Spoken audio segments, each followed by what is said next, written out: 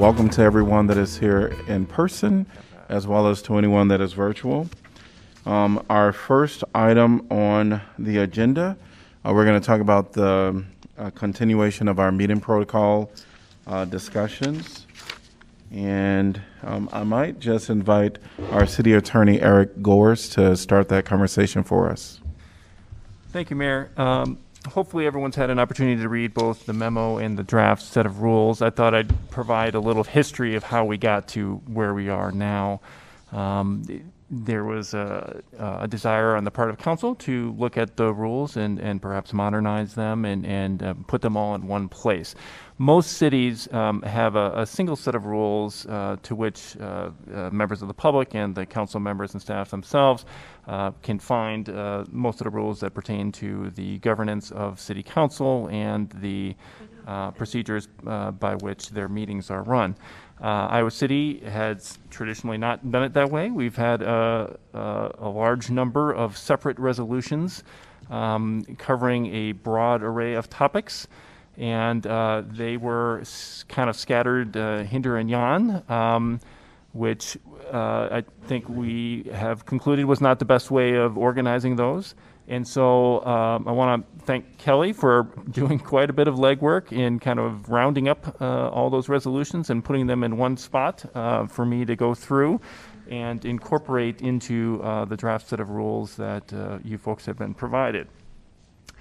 So I took the kind of the resolutions that constitute the present set of rules governing city council and city council meetings. And then I also did some research gathering the single set of rules from a number of different metro cities, as well as template or examples of rules provided by the Iowa League of Cities, and then compared those to how Iowa City has traditionally run their meetings, understanding that every city is different and has kind of a different culture for how their meetings are run. Iowa City has long been known as being very welcoming of public comment and providing a lot of opportunity for that, for example. And I wanted to be true to that history, and so drafted the rules in order to reflect that emphasis within our community. Those rules were then reviewed at the staff level and then were provided to a subset of council members, including the mayor pro tem, and council member Weiner. And they provided their input, and so further refinements were made, and that has resulted in the rules that have been presented to you.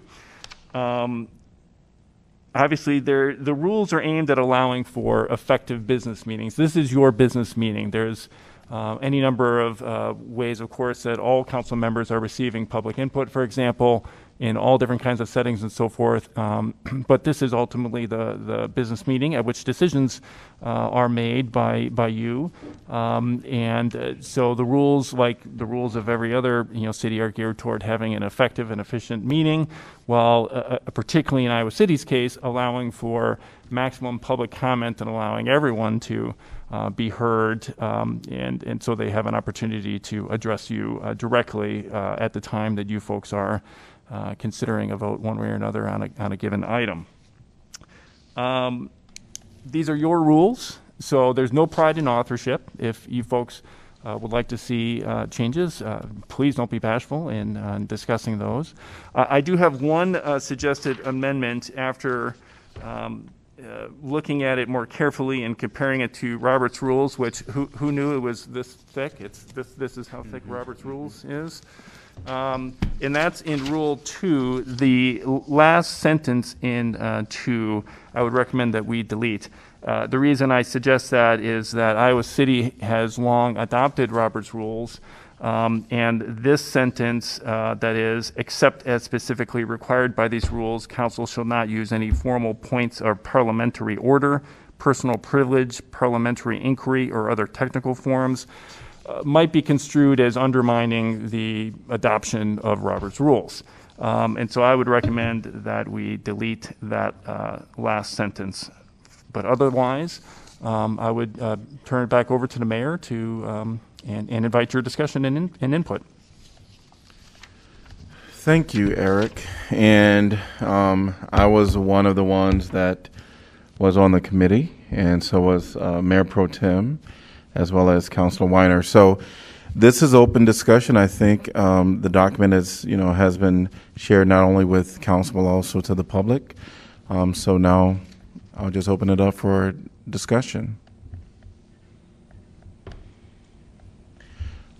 And I would just open by saying I think I really appreciate all the work that you put into this, Eric, as well as you, Kelly. I think there are some refinements that still need to be made to Section 21 so that we're not impinging on freedom of speech, and so that we're not essentially encouraging people to take some actions. But I think, like Council, I think you have some expertise in this area. I mean, I just basically want to make sure that we are abiding by that we're but allowing people to have their First Amendment rights and not basically encouraging public displays that we may not be interested in by actually putting some of this language in here. And I'm thinking specifically of the first paragraph that Rule 21 that talks about slanderous or disruptive remarks, and then in the bullets, the first and second bullets in particular.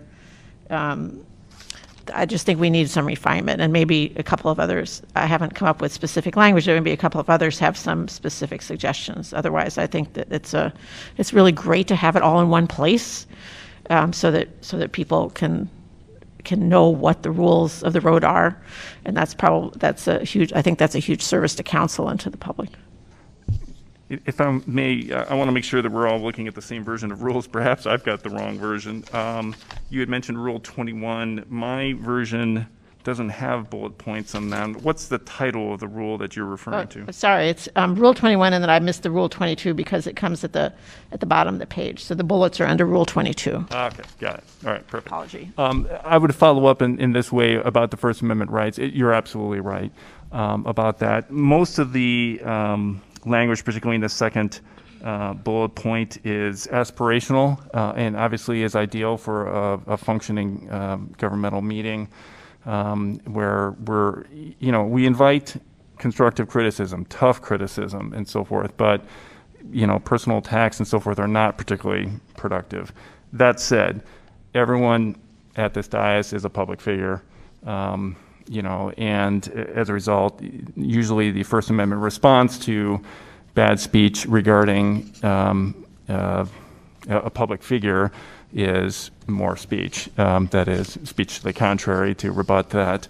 It would be different if it was just clearly and outrageously slanderous, if it was addressing an employee who isn't at this dais and isn't a public figure.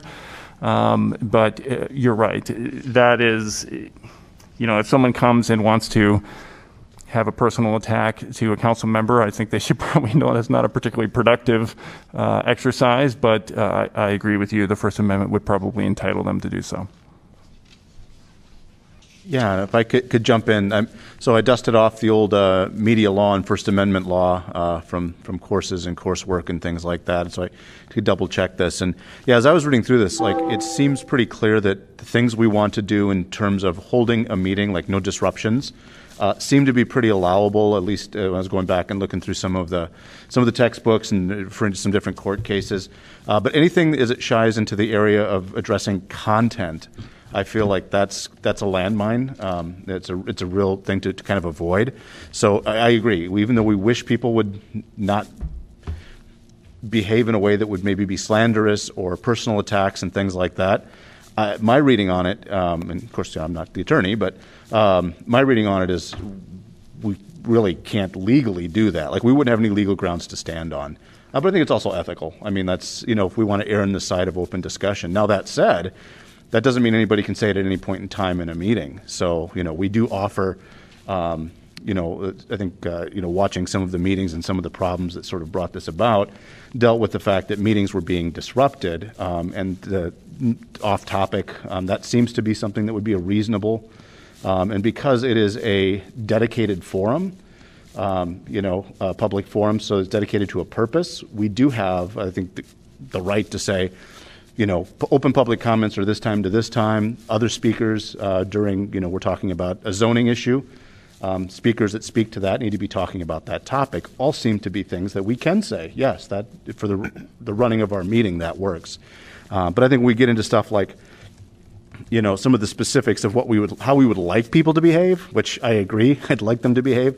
I don't think we can codify that and make it stick. So I mean, that's kind of my thoughts too as I go back and look through this.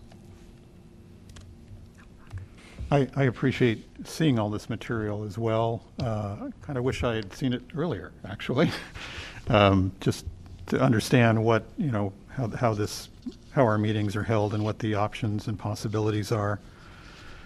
In terms of specific comments under Rule 20, the time limit, I based on my experience on the council, it seems I would like to distinguish time limits on, the public comment period and things of that sort. But when it comes to items that have a public hearing, it seems to me those 3 minutes may not be sufficient. And, I would prefer something along the lines of 5 minutes on those items that require a public hearing. So that would be, I think, my main focus.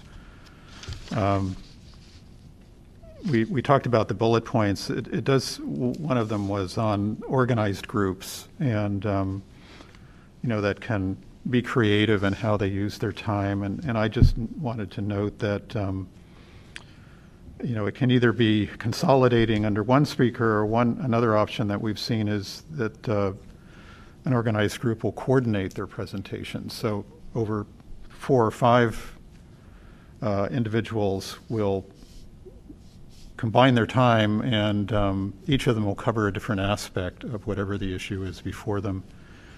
And I felt that worked very effectively and was very productive as well. I wanted to point out for rule number 20 that it does go on to say persons limited to 3 minutes speaking time, and then after the comma, it says unless additional or less time is determined by the presiding officer, which will be the mayor in this situation, right now today, and is based on the number of persons wishing to speak and or the length of the council meeting. So it does allow for adjustments to be done. But I hear your specific request is time limits for public. Your specific request is for what again? Public hearing, anything with a hearing. public hearing. And I must say I'm not quite sure exactly what requires a public hearing. Clearly, planning and zoning matters typically have public hearings. And it's that type of event or item that I'm most concerned with based on my own experience, that oftentimes those are discussions where the speakers, the public comment, is more likely to reasonably go over a 3-minute limit. And so I think, at least going into it, and I agree with you, there's a lot of discretion that the presiding officer has in terms of deciding what the time limit should be. But just as a general rule, it seems to me that those items that have a public, public hearing aspect to them may require more time than 3 minutes as a maximum. I agree with Councillor Thomas on that in some instances, and in our experience in the 6 years we've been on there have been times when during the public hearing, it seemed as though there were folks that might have had a little bit more to say that could have had 5 minutes. I think 5 would be the max for them. If they had some type of session, if they had a visual presentation, we could extend the time limit for them. So I would agree with that in that respect for the public hearings. Of course, on your judgment, on the presiding officer's judgment too, if there are 20 people that want to talk 5 minutes, that would be quite a long time. So again, going back to your judgment on that, I wanted a little, I appreciate all the work that you did, Eric, and those that worked on this, because I think it does help to provide some clarification as far as where we are and that it is a business and that we want to run it smoothly and get our business done. So I thank you for that. Especially since a recent meeting that we attended, there wasn't anything in there clearly stating that the mayor pro tem or presiding officer can like temporarily put the meeting in recess. Does our group feel that we need to have that kind of language in there that allows the mayor pro tem or presiding officer to recess the meeting? Would Robert Rules kind of address that? Yeah, I mean, Robert's rules do allow for that. You certainly could add it, but you have the ability now by adopting Robert's rules. Okay. Thank you. And kind of on the lines of that, too, Rule 26, let's see here. The call for a vote. Is that basically what you're saying is what I'm used to as calling the question? And would that, I mean, should we refer to it as that, or can it stay, can one council member, or would it take more than one to actually call the question then? Can we clarify that in there? Yes, that is a different phrasing for calling the question, and yeah, I believe this is consistent with Robert's rules, what's spelled out here now. That's, as you're already, I'm sure, aware, if debates tends to drag on and become repetitive and circular, then a motion can be made to call the question, a second needs to be made, and then a majority of council needs to vote to call the question. That's not a vote on the merits of the underlying motion. So you would have two votes. Yes, we vote to call the question, and now we're going to vote on the underlying item. Okay, thank you. One other quick question. Is there, I probably should have said this before. Thank you to everybody that worked on this. Very much appreciate the time and effort that went into it. And to give us something that then we can hash over and have something concrete in front of us. It's an important part of the process, and I want to make sure I acknowledge that work is appreciated. With since the Robert's Rules updates periodically, would we have to, every time it updates, just go back and say, we are adopting the newest version, or would we want to phrase this to just follow whatever the latest? Any thoughts on that? Yes, I'd have to look at the ordinance again, but I believe that the ordinance that is codified that adopts Robert's rules, I believe it says as amended. That would certainly be the magic language that you're looking for, because you're right, it is. I mean, the book I'm carrying is the 12th edition, and it's, the newly revised. There was, of course, the revised version, and now the newly revised, and yeah, you're right. Okay, cool. Thank you. I want to echo the thanks for everyone who worked on this. I do have a few kind of maybe more housekeeping, clerical kinds of things, and then a couple of substantive comments. There were a few places in the resolution where, like, council member is just inconsistently capitalized. I'm sorry, that's super picky. But it looks to be a term of art in a few places, and then other places it's not. And just sort of with the when it's capitalized, assuming it has this specific meaning, I want confirmation that the presiding officer, anytime it says council member, also includes the presiding officer, correct? Yes. Because of course they would be a member of council if it is the mayor or the mayor pro tem. In Iowa City's setup, yes. Right, okay. And then for Rule 10, which is labeled agenda deadline, I really liked this as a clarification of kind of how things can be added to the agenda. I don't know if we want to include a deadline. Like, if things are to be added, it should be the mayor or at least 3 members of council, or, people can add items to the agenda by requesting them to be included by a certain date, or if the intent really was just to say kind of who can request inclusion on the agenda. Right. Some cities do, in their rules, include a specific agenda, and for some cities, it's really I don't want to use the word draconian, but boy, you really need to be on the ball and be early. Certainly this council can do that, obviously setting a deadline as it sees fit. Although I would want to have some input from Kelly on that before you settle on a particular date and time. But as you've said, as it's presently formatted, this just speaks to kind of how someone gets an item on the agenda, right? So I don't know if maybe just titling it something other than agenda deadline. I don't know if that would be more clearer for that. I think because otherwise I assume our deadline is the 24 hours notice as required by state law. Then for the conduct of meetings section in Rule 16, it kind of lays out what the agenda is.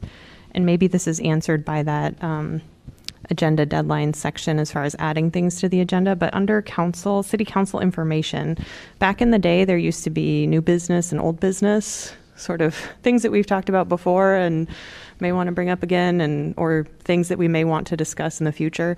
I've always been a little uncertain what is the appropriate time to bring forward things we may want to add to a work session or a formal agenda, and to bring it up as a topic. If that's appropriate under city council information, that's great. But I just, or if it needs to be kind of behind the scenes to the clerk with at least 3 counselors. What item number is that? So it's in Rule 16. There's kind of the order of consideration of the agenda, and then it's got what all the items will be on the agenda.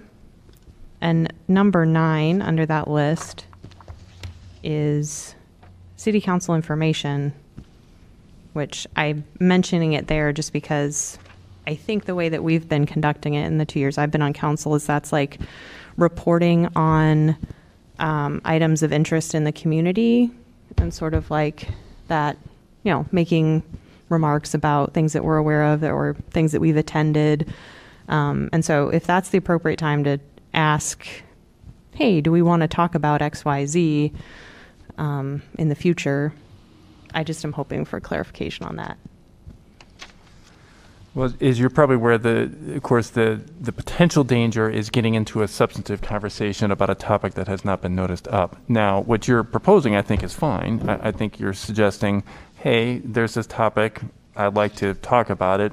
Does, council as a body want to talk about it next time as well? I think that's fine, and I think it's appropriate to raise it at that level. If you're looking for a separate number, obviously we can do that if that's the will of the council.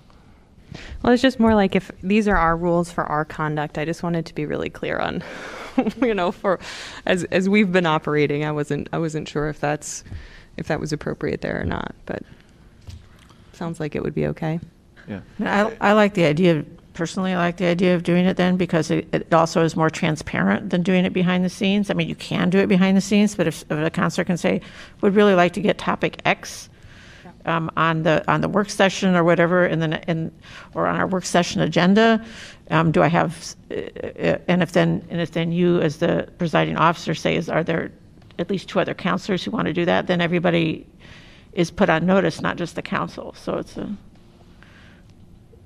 I think historically that has occurred at the work session under the IP of the pending work session topics is when that's typically brought up. But as Eric said, I don't think there's any harm in doing it here. I just don't know that we need to call it out on the agenda. Okay. Mm-hmm. No, I appreciate that. Thank you. Sorry, I'll let you finish. No, go ahead. I was just going to get back to Councilmember Harmson about the Robert's rules. We do, in fact, in 156. Talk about the rules of parliamentary practices comprised in the current edition of Robert's Rules of Orders as amended. So, Okay, thank you.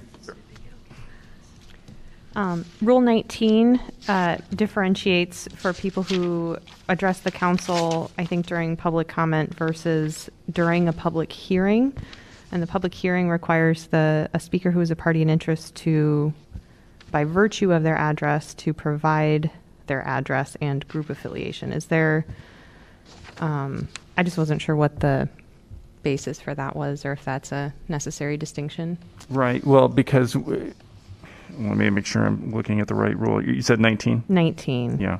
There are some matters that folks can object and be part of a petition, objecting only by virtue of their address. And so if they're identifying themselves, and not that any member of the public can't speak to that item, of course, but I think the council would probably want to know, they're a neighbor. They're one of the ones who can object because, as the state statute pulls out and kind of gives those folks a special privilege to object. Obviously, you don't have to do it if you don't want to. Because I think in the past we'd asked everyone to provide their address, and so we're saying just provide your city unless you are someone who's like interested in the specific item during a public hearing. Is that a fair way to say it? Okay. I do think under the kind of 21 and 22, I agree with what Councilors Harmsen and Weiner indicated about, being not prohibiting those things that we know we can't really prohibit. I would urge us to be really careful to move anything that is aspirational or an expectation into a section that just states that says these are our expectations for how people will conduct themselves at our meeting. Because I think as it's presented to me, it could be that if you violate any of these things, then, certain sort of corrective action could happen.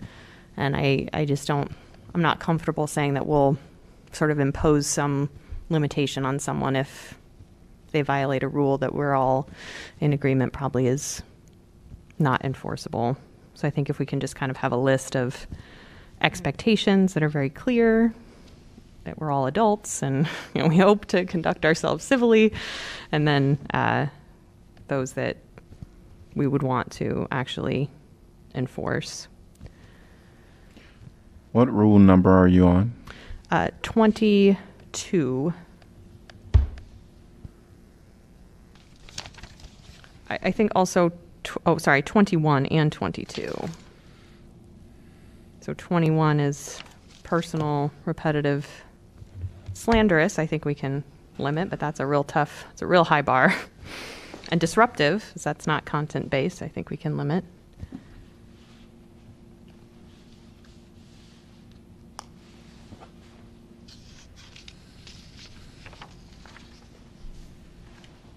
And you can certainly continue, but I think as we're going through this, if there is something that counselors wanted to, you can have a conversation with our colleague or any colleague as they're stating something.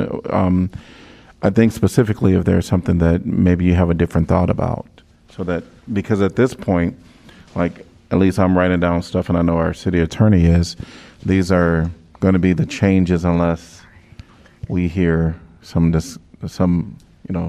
further discussion here. I actually have I have a question. This came up actually when we were discussing rules, and it is specifically about First Amendment versus being able to conduct the business of the meeting. And certainly we don't want to codify things that, I see this as a big tension, right? And it's something that we're worrying through. And so I guess the fulcrum upon which I have curiosity and questions about is, at what point, how are we able to define disruption, I guess, right? And I go back to the beginning, which is, as the city attorney framed it, which was us being able to carry on the business of the meeting. Mm-hmm.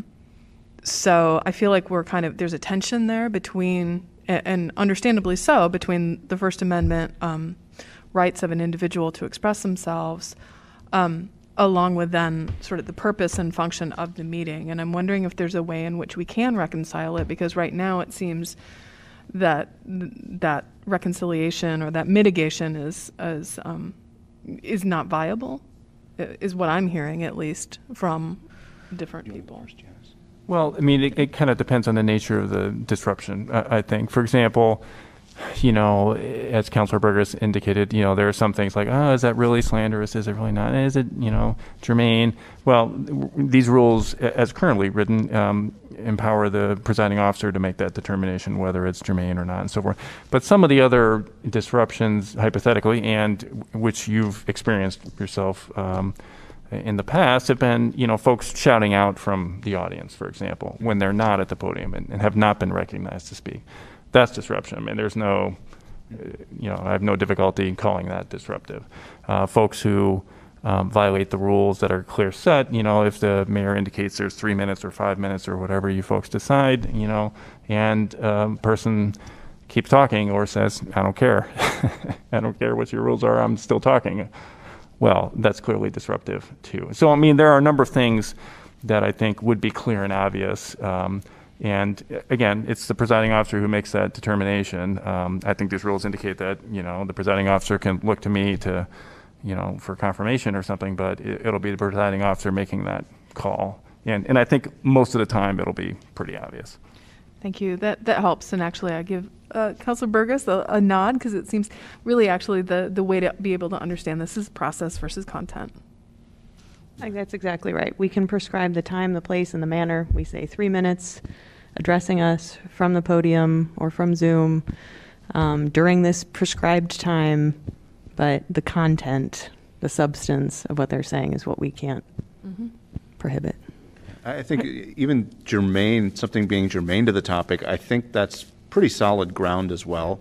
If we're having a hearing about issue X, and I think, if we say we're at a meeting and we're hearing from people who are going to talk about the rezoning of this piece of property, that the people that speak in that specific part of the meeting need to speak to that specific agenda item. I think that's safe. But I think when we get anything more like into content, like this, this is insulting, or this is something like that, when I read it as public officials, we don't have a lot of latitude there. The presumption is more free speech in most of what I've read. And even, there are some very narrow exceptions where, fighting words, although that definition is a little bit hazy, clear and present threats, things like that. So there are a few things where the free speech protections don't legally and historically extend. But I think in terms of like just content neutral, somebody speaking out of turn from the audience, somebody going past their time, somebody who's clearly not speaking to the agenda item that's being there. Like, those are content neutral in terms of we're not judging like this offends me, this doesn't offend me, because that's when we get into trouble. And at least in terms of like with the freedom of speech kinds of concerns. But the other stuff, I think we have the people's business to do, and when the disruption is happening, we do have a duty to conduct the business, and as well as a legal right to conduct our business. So. Yeah, I mean, I think that Mayor Pro Tem, I think, and my response to that as well is just the idea of germaneness, which is going to be up to the presiding officer just to decide, is this germane to the topic at hand? Like, are you talking about the corner of Scott and whatever it is, or are you talking about something that really has nothing to do with the decision we're making?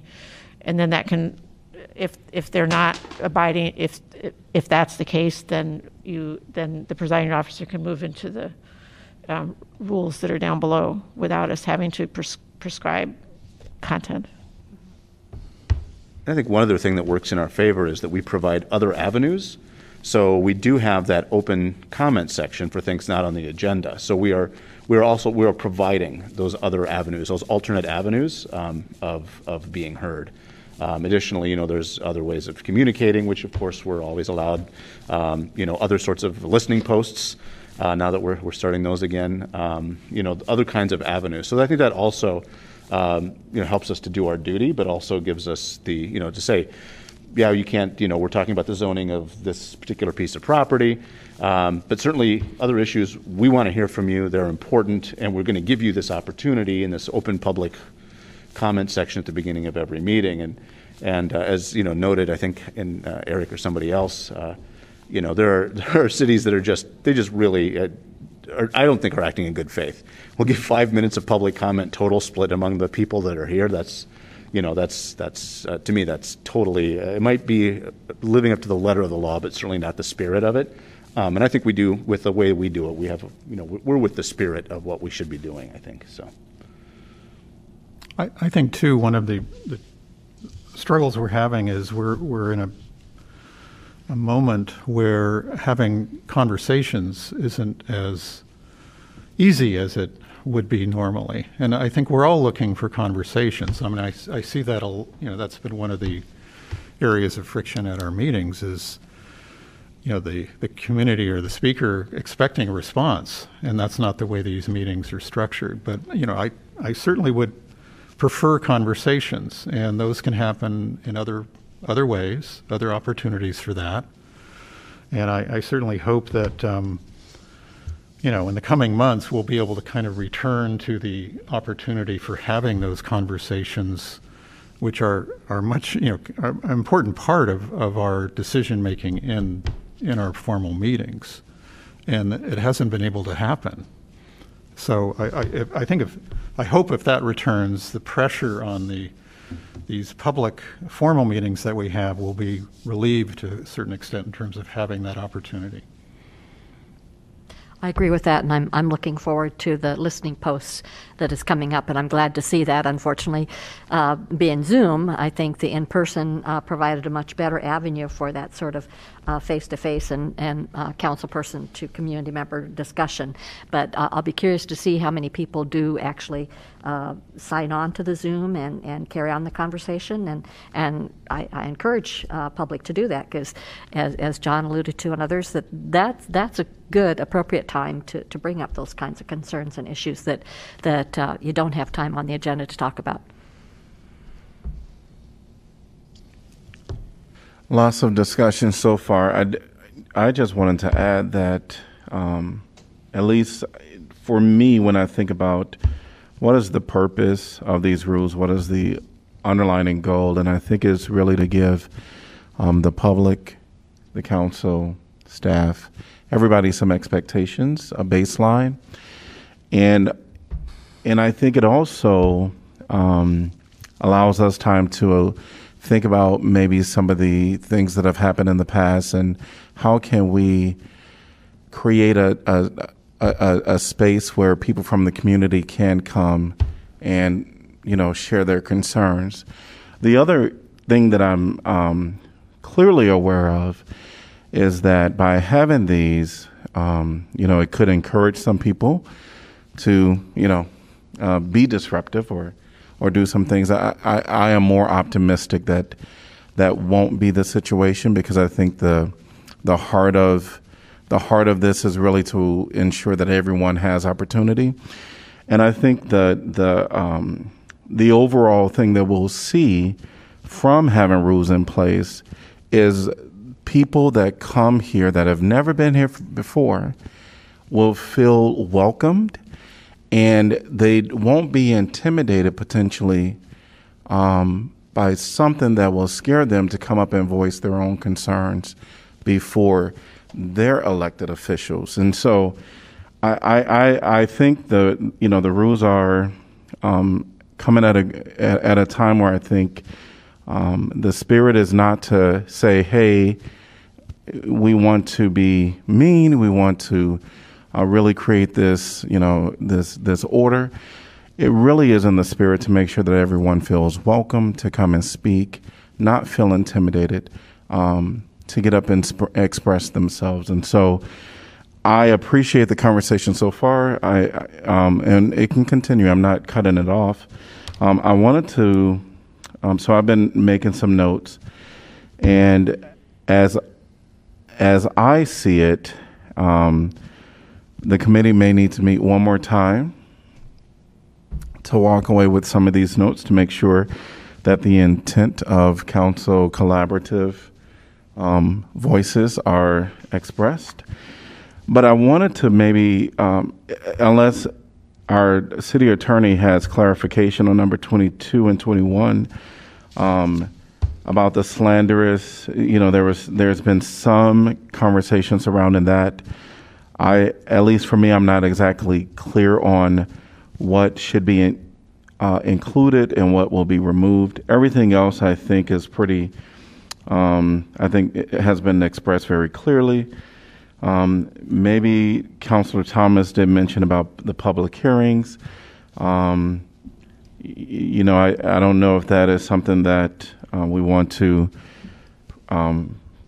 If you're proposing that we do something different, right now it is 3 minutes. If someone called me ahead of time or notified the city ahead of time that they wanted to do a longer presentation, typically what I've encouraged them at that point is there another person within your organization or within your affiliation that has the same concern that can, go back to back? And that's actually been well received because it was ahead of time.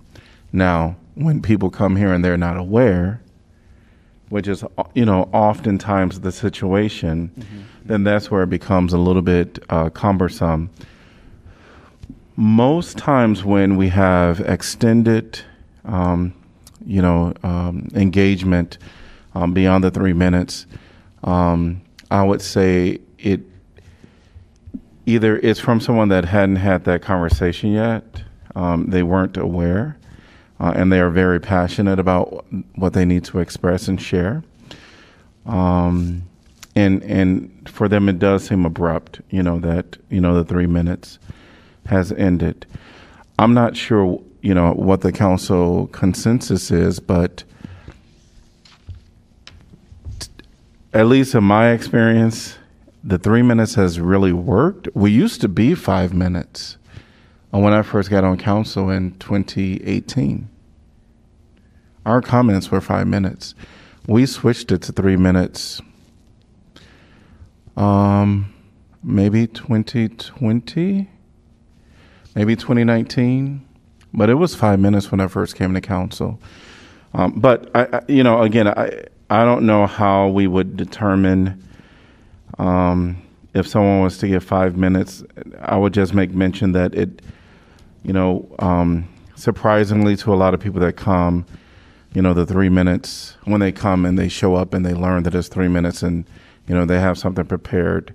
We've seen other people that come and they have a line of like 6 people that do their presentation. Those are people that are fully aware of the time limits and they've been, switching, and Kelly just switches, they come and introduce themselves and Kelly just restarts the timer. So,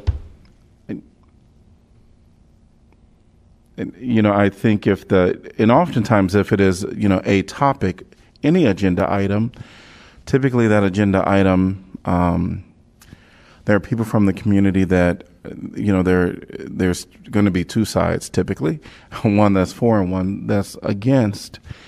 And so, many people will be sharing, similar stories on both sides. Now, there are some presentations that I've witnessed that is very intel, that is beyond, maybe the feelings related to the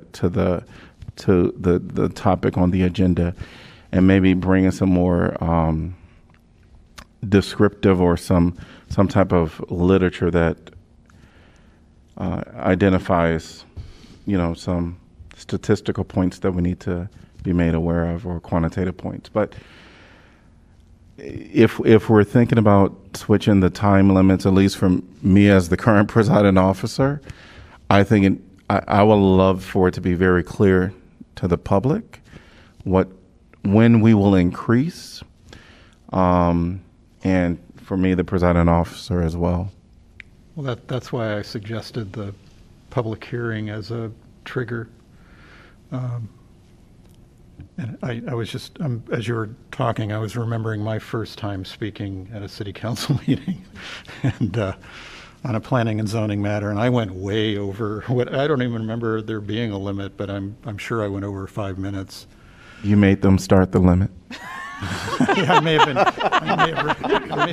Yeah, I could have been the trigger of the time limit, but I think that it's a big part of this is the discretion issue on the part of the presiding officer. But it does seem to me, again, based on what I've seen, that 5 minutes for public hearing items is reasonable. But, that can always be adjusted, as appropriate by the presiding officer. I had kind of arrived at that, and then I did briefly looked at other cities. Cedar Rapids actually landed in that spot. It was 5 minutes for public hearings. So I thought, oh, well, that's interesting. And maybe that's part of when the committee gets back together, is spending some time looking at what other comparable jurisdictions have structured, how they've structured their meetings. When it comes to, I want to make one comment about public hearings. There are some jurisdictions that require, if it's something related to an address, you have to be within that. You have to be immediately affected, and so no one outside of that address area. I don't know how they determine the area that they cannot comment, and so I don't know if I'm not suggesting we go there, but some of those things do go into play if we look at other jurisdictions. Right. No, I was thinking specifically on the time limit aspect, seeing what other cities how they've structured their meetings. And I will add that at least one of the rationale that I've spoke to someone about why they do that is because these are the people that are immediately impacted. Now, that could be questioned on a lot of levels, but that's why they're the ones that are allowed to speak. And but yeah, I mean, I guess what I might suggest as a compromise is, if in a particular public hearing it seems like people need more time, then it would be good if the presiding officer could be consistent within that public hearing. So if somebody needs 5 minutes, then you would offer 5 minutes to other people who are in that particular public hearing. Do you think we might be putting the presiding officer in sort of an untenable situation, though? Because the accusations of, well, you gave this person 5 minutes, but you only let me have the 3, or this last issue that was an hour ago, they got 5 minutes, but now we're only getting 3. As opposed, I know we do have a bit of an exception in these for like a person like the zoning issue, like if somebody's presenting on something and they're part of the agenda, we have essentially allowed or invited them to speak at more at length because they're an agenda item. So I wonder if maybe we might be well-intentioned and given the presiding officer, whoever that is, more like in the moment latitude, but we might also, I wonder if there's not like a stumbling block built into that. And I see you. Well, I want to be clear. You couldn't, or the presiding officer couldn't say Speaker 1 gets 5 minutes. Again, assuming they're not a party to the rezoning or something like that. Speaker 1 gets 5 minutes. Speaker 2, I don't like you, so you get 2 minutes, or something like that. You wouldn't say that. You couldn't say it or do it. You couldn't do either of those things. But I could imagine a circumstance in which there was, let's say, a zoning item or something, and you as a council sit through 45 minutes worth of presentation on this item first, and then you see 75 people lined up to speak about it. You could imagine a presiding officer at that point saying, okay, how many people would like to speak to this? Raise your hand. He looks out to a full room and thinks, okay, maybe 2 minutes, or something. So it's that, I think that's the kind of discretion that the rules are intended to grant to the presiding officer, not you get 3, you get 5, because I like you and I don't like you. It seems also like it's worth pointing out that at that point, I know that there have been arguments from audience or certainly sentiment saying, let them speak more, you're cutting them off. But I think particularly in the instance that you just described, and I have sat in multiple public hearings where there have been a lot of passion and a lot of people have shown up, that this is not about cutting people off, it's allowing as many people as possible to be able to speak, albeit with a shorter time. So maybe that's something that, along with not codified, but to allow the presiding officer to say, because there are so many people and we want to hear from so many of you, we're cutting it down. Just again, to be transparent about why this is happening, I think could help. That again, I'm very mindful of what you were talking about, Mayor, how these rules are not to disengage or push people away. It's actually to welcome them so that people know how to engage best in a way that's both an opportunity for them as well as for us to be able to hear what they're saying and conduct our business. It's a kind of three-parter. But to have that public speaking component when there's a lot of people with a lot of passion, to understand that it's not so much a matter of we're trying to curtail what you're saying as it is we want to be able to hear from as many people as possible, that might be helpful. And I've certainly seen that where, the mayor will say how many wish to speak to this item, and that then has an influence on the amount of time each person is given. Because, if it's a large number of people, it can break the flow of the meeting and not allow us to do the work. So that's a critical variable. Sure, and certainly I don't mean to do that as the other side of the coin to your comments about allowing for people to have the time that they want to speak. I mean, I think that it's a tricky wicket. You think that we've sort of set something out, but Councilor, you're also pointing it out, that to put the onus on the presiding officer can be difficult. But if there's maybe some of that transparency and explanatory language in particular circumstances, then at least people understand where these decisions are coming from, as opposed to it seeming like it's arbitrary. I think it's also important for the audience to know that, kind of relating to what you said, Councilor Hermsen, that the presenters, the architects, the developers, the property owners, they're not held to that 3 to 5 minute time limit. They're part of the presentation, and it could be 5 minutes, it could be 10 minutes, but that's for our understanding of the whole situation. I think that's been a misunderstanding on the part of some of the audience. Well, you let them talk for that long, but I think it needs to be clear. I don't know that we need the language in here, but that the actual presenters have whatever time is necessary for them to provide their topic. I think that's important. I think one other thing that we've noticed when there are large numbers of speakers is frequently many of them have a very similar message, and so if the time needs to be cut down in order to accommodate more people, that may well be sufficient. Mm-hmm. And do I think I hear one of the things that's being said here is that a decision on adapting this time would happen like before the public comments on a particular issue start, not once they have begun. So, if they've started at 2 minutes, there wouldn't be a change like 5 speakers in, or I think that's what I hear is the intention. Sometimes it happens because we don't have a sign up ahead of time. Sure. One thing that might be helpful is if we had a time limit. I know for our public comment, we have a max time limit of 30 minutes. Even if it goes beyond 7 p.m., the max time is 30 minutes. We don't have, clarified, which I'm not suggesting that we do have for the other agenda items so far. I think, at least for me and, the presiding officer, have kind of gauged where the crowd is, especially if I know it's a hot topic. Zoom was helpful because we would have everyone raise their hand, and then I would see how many people, and then, I would, pretty much cut it down to 2 minutes, and then just say, at this point, we're going to stop after, this person. But, and then other people will jump in, but just wouldn't allow that, So, I think I can certainly state from the beginning, we have 20 people in line, that type stuff.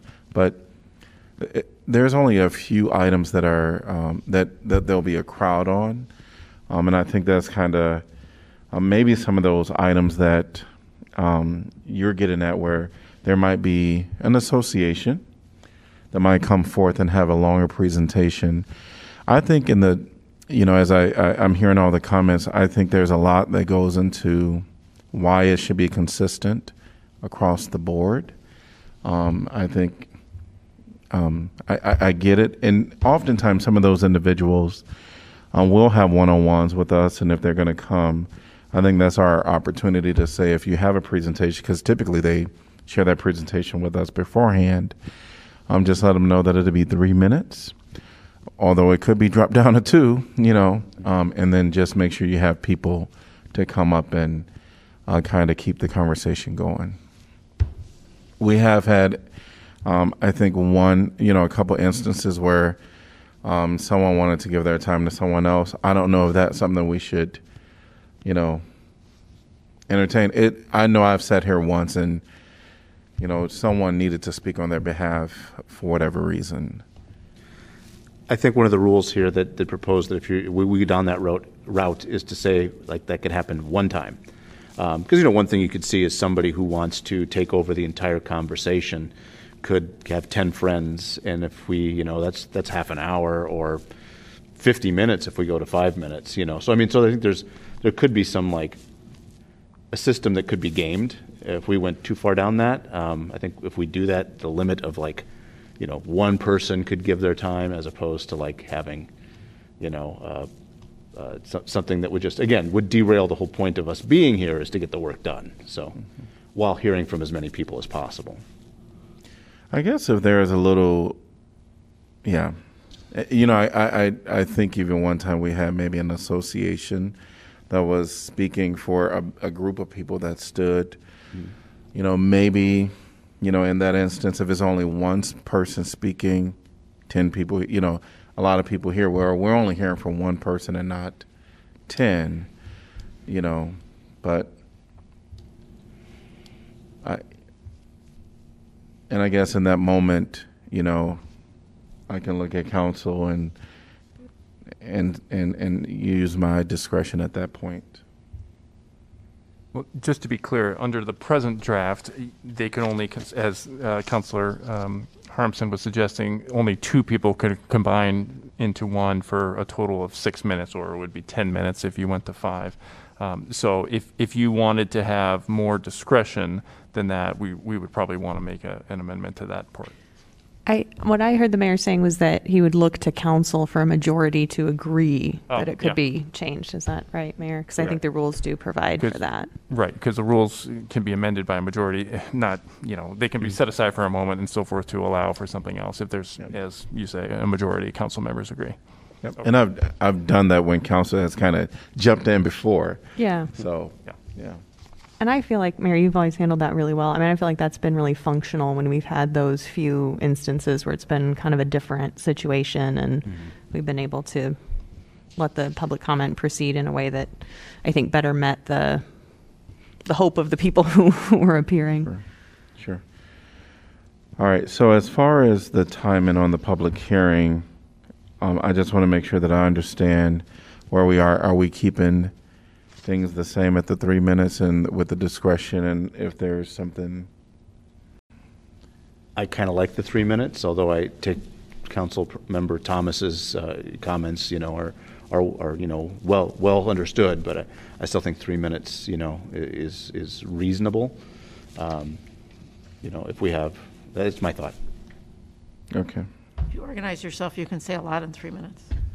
I think there's value in having it be consistent throughout the meeting. Like, I appreciate what you're saying, John, but I do think it could be confusing for people if during public comment they're limited to 3 minutes, but then other people, get 5 minutes. I just think for the expectation setting, it might be helpful to have it be throughout the meeting. Members of the public can comment for 3 minutes, unless there's a big group and it gets limited. Well, I would also just say that whatever is decided, I think we need to kind of observe how it works and see if, in fact, we feel that we're here from the community that they're being cut off. Just see how it works. Mm-hmm. Yep, sounds good. Because there's a few other things on our work session agenda. At least for the 22 and the 21. Are you good if we get together and kind of work through those, or do you need a little more Yes, what I would suggest is that I'll take another crack at revising the rules based on our discussion this evening, and then I'll circulate it to the 3 members who have been involved in review previously, and then we could meet. And then when the 3 of you are satisfied with what's been presented, then we'll bring it back to council. And do we want to bring it in a work session, or do we feel like we're ready to put it on the agenda for a formal vote? There isn't a lot of changes, overall. I would be curious to know what the rest of council feels. I think it's Rule 26, I think. Once we get into, it's kind of the consequences part. It's not a fun thing to think about, but I would. 23. 23, thank you. I would certainly want to get feedback from council on that before we worked these revisions in and then went to a vote. I would very much like to hear what people have to say on that. So, whether that's that we carry it over, or that we talk about it now, or I don't know. And I apologize for lengthening the conversation when I know you wanted to go on, but it just seems to me that this is sort of an important thing for us to work through. Sure.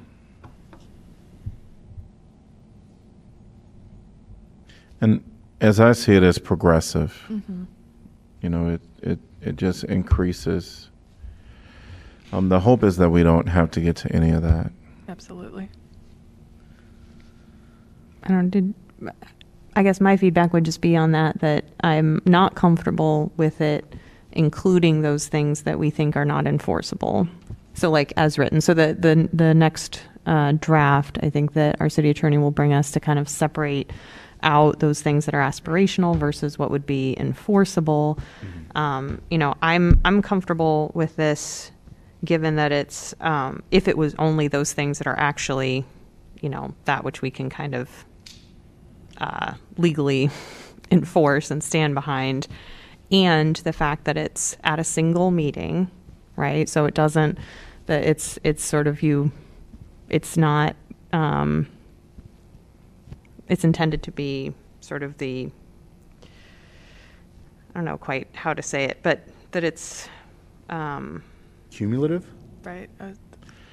It's on one or more occasion during a council meeting, right? And so it's not like if you get a verbal warning at one meeting, then the next meeting you're going to jump right to step 2, right? Right. No, I don't think that wasn't our.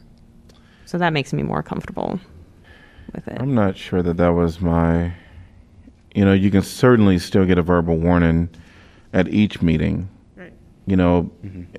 But at some point it may jump quickly to, being directed to leave because this individual, is their second time up. It's going to be a little more progressive. Are you suggesting within a meeting? Are you? Sure, it's still within a meeting. But once you get to being suspended from it, or attending mm-hmm. one or more meetings, then that's probably where the other, 2 can, come into play.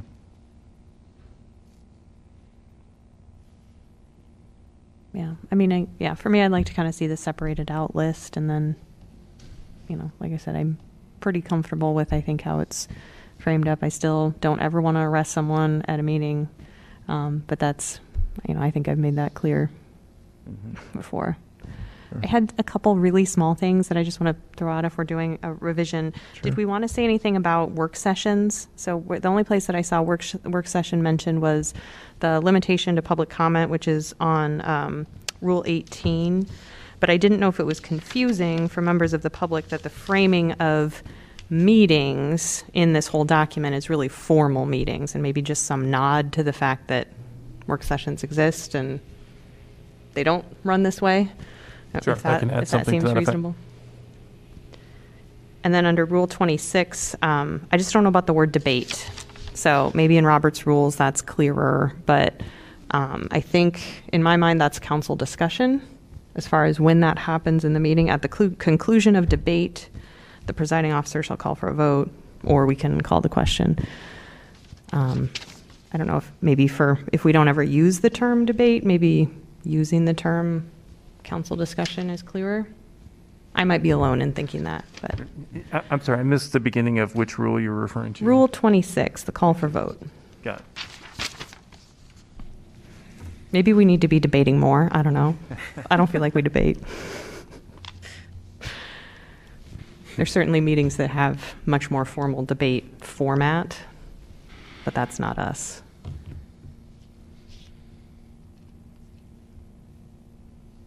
Those are my only other comments. Thank you.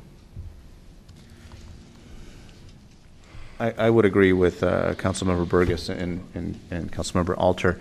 Rule 23, I actually had more misgivings about if we were leaving it to the presiding officer to decide, for instance, what is disrespectful or whatever the verbiage is in some. But if we take that out and we are making that more clear and we're being more content neutral, I have less problems. And I just want to point out too, this is one of the things too as I read through this, and you'd asked earlier about should it come back to another work session. I'm inclined to think so, just because we're making these rules for whoever comes next. So it's not just the people that are here, and so we want to make sure that what we leave, we're kind of passing forward to the people that might be sitting at these seats, 5, 6, 7, 3, 2, whatever number of years in the future.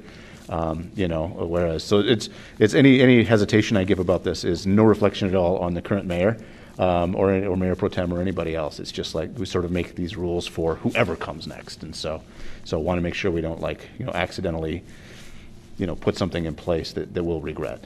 Mm-hmm. All right. Go right ahead. I was just going to say on that point, just to be clear, this will be adopted by a resolution, and so. If either this council or future council decides they'd like to have a change, either significant or insignificant, one resolution, and that's all that's required for the change.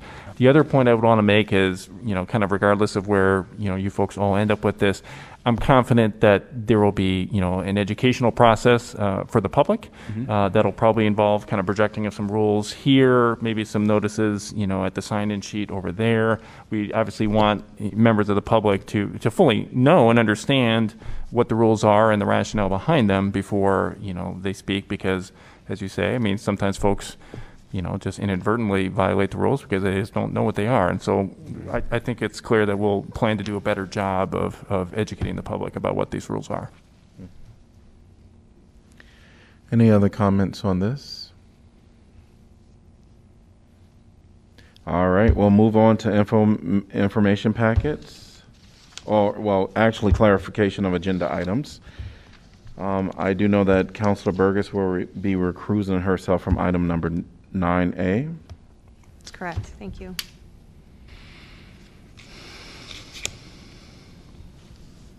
Any other things from the formal agenda?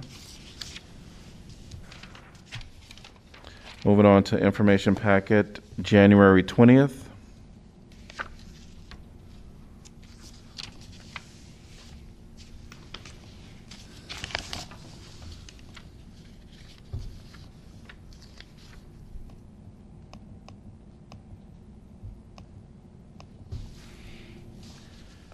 Moving on to information packet, January 27th. And we do have IP7, which is going to be the council proposed annual formal meeting and work session schedule. So typically, we'll hand it over to our city clerk. Well, I just went with the first and third Tuesdays and laid it all out there. I did note one holiday in October, which is Yom Kippur, and then I know, in the past, typically there's been some reduced meeting schedule in the summer and then in December, and I don't know if the mayor had some suggestions for that, and then we may have to work backwards depending on that to kind of space out the meetings. Mm-hmm. Yeah, I think if you look at July, if we tackle the summer schedules, maybe first, if that's of interest to kind of in the December schedule, then we can work on the October 4th. So as I see it, I mean, our second meeting would be the 21st in June. And then if we were to go 3 weeks out, well, that would be the 12th, which would be the second Tuesday in July. And then that would bring us to another 3 weeks, August 2nd. So it would just put us at the 12th where we would have our meeting. And it would only be one in July. So it'd be 3 weeks between the meetings before. It's fine with me. Me too. That's okay. All right. Look like we have a majority there. So, and then, and I actually think we kind of really need everybody on board if we're switching meetings. So if anyone has any challenge, I think they should let us know. So in November, we have, the 15th is kind of, in November, that's the third Tuesday. If we go 3 out, that brings us to the 6th of December, which is our first Tuesday that we would meet. And then it would be 4 weeks before we meet again.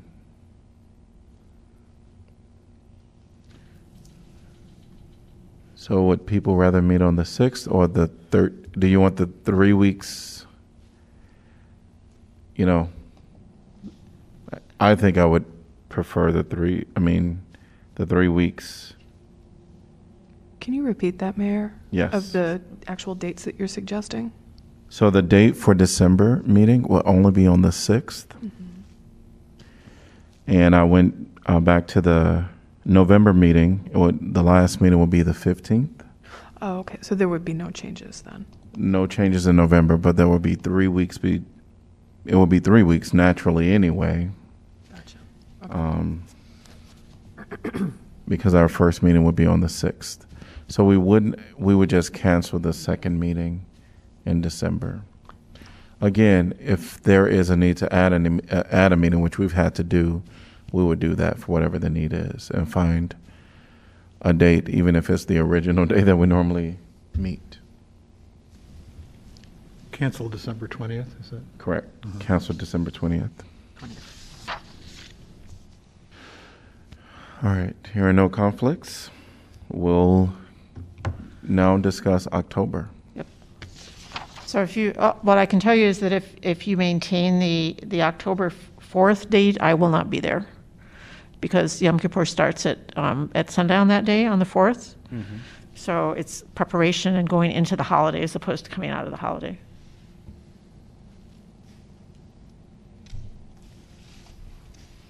What I might propose is that we find another day during that week.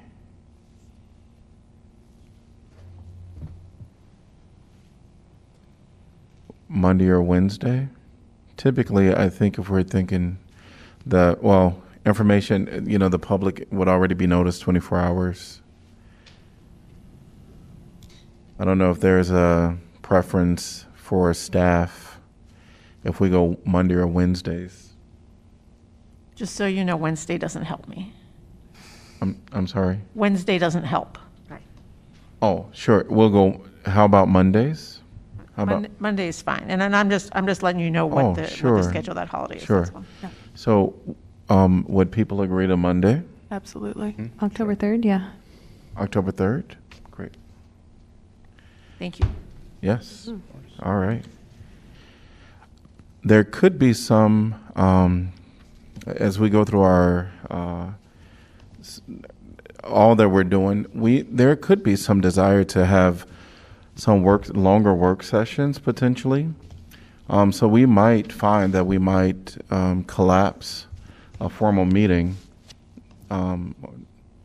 in and have a longer work session. But as we go along, we're going to do our strategic planning.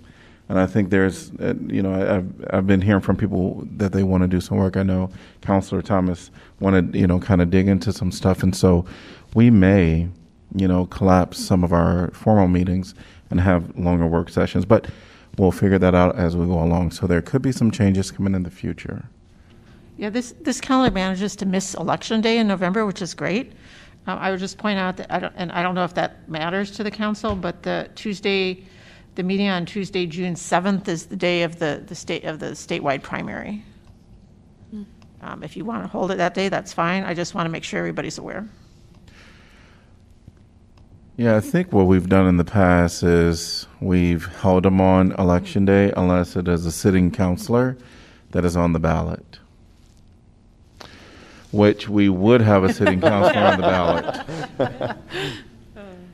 So, I mean, we would have a sitting councilor on the ballot. So, my proposal would be that we go Monday the 6th, the day before.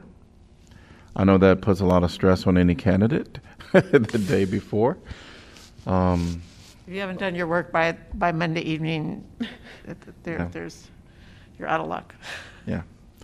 So would people be okay with June 6th, Monday? Yes. Yeah. All right. So there we have it. Any other items that we need to, take into consideration? Again, I think November 1st would be Election Day, and we'll cross that later. It's the 8th, so basically our current schedule skips the November Election Day this year. Oh, Nice. Yeah. okay. Because it's the second Tuesday, right? All right. Problem solved there. Any other item with the calendar?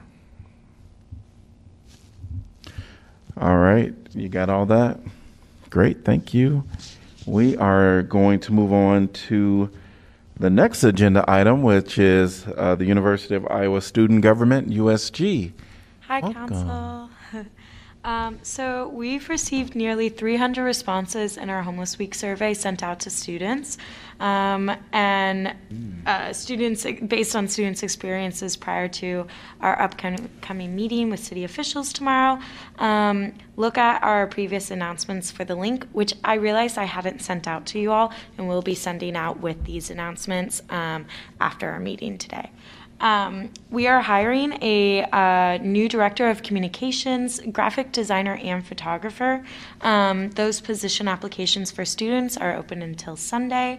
The university is continuing to provide free at-home testing for students across campus, and these tests can be found at the welcome desk at the IMU, student health offices, and in residential halls.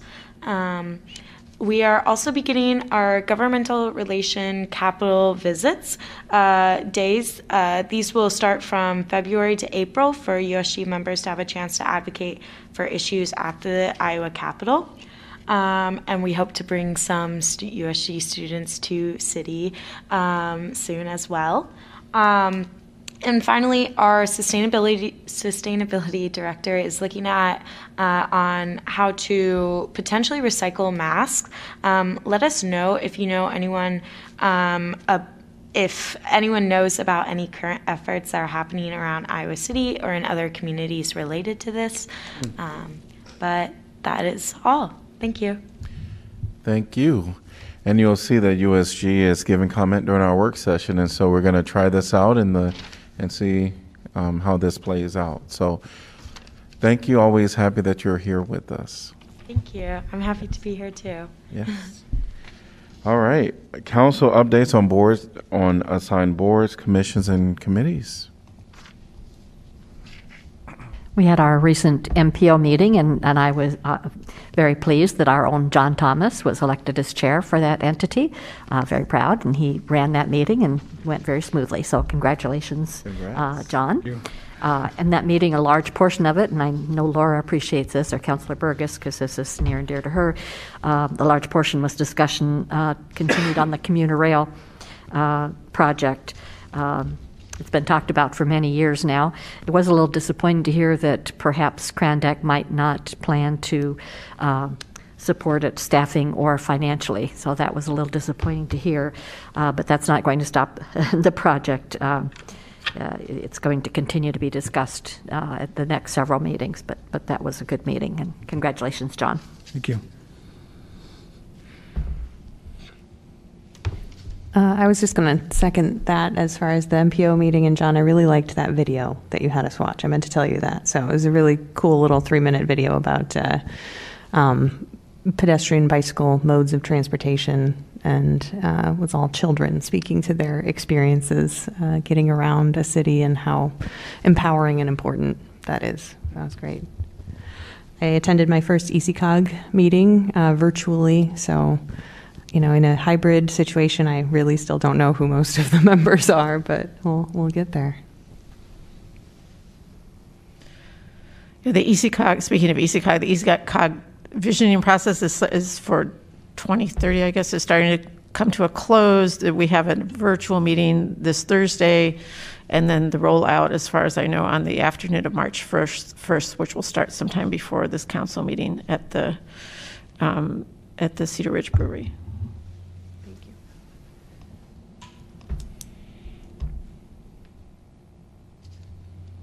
We had the joint entities meeting, and it was in person and virtual, hybrid option.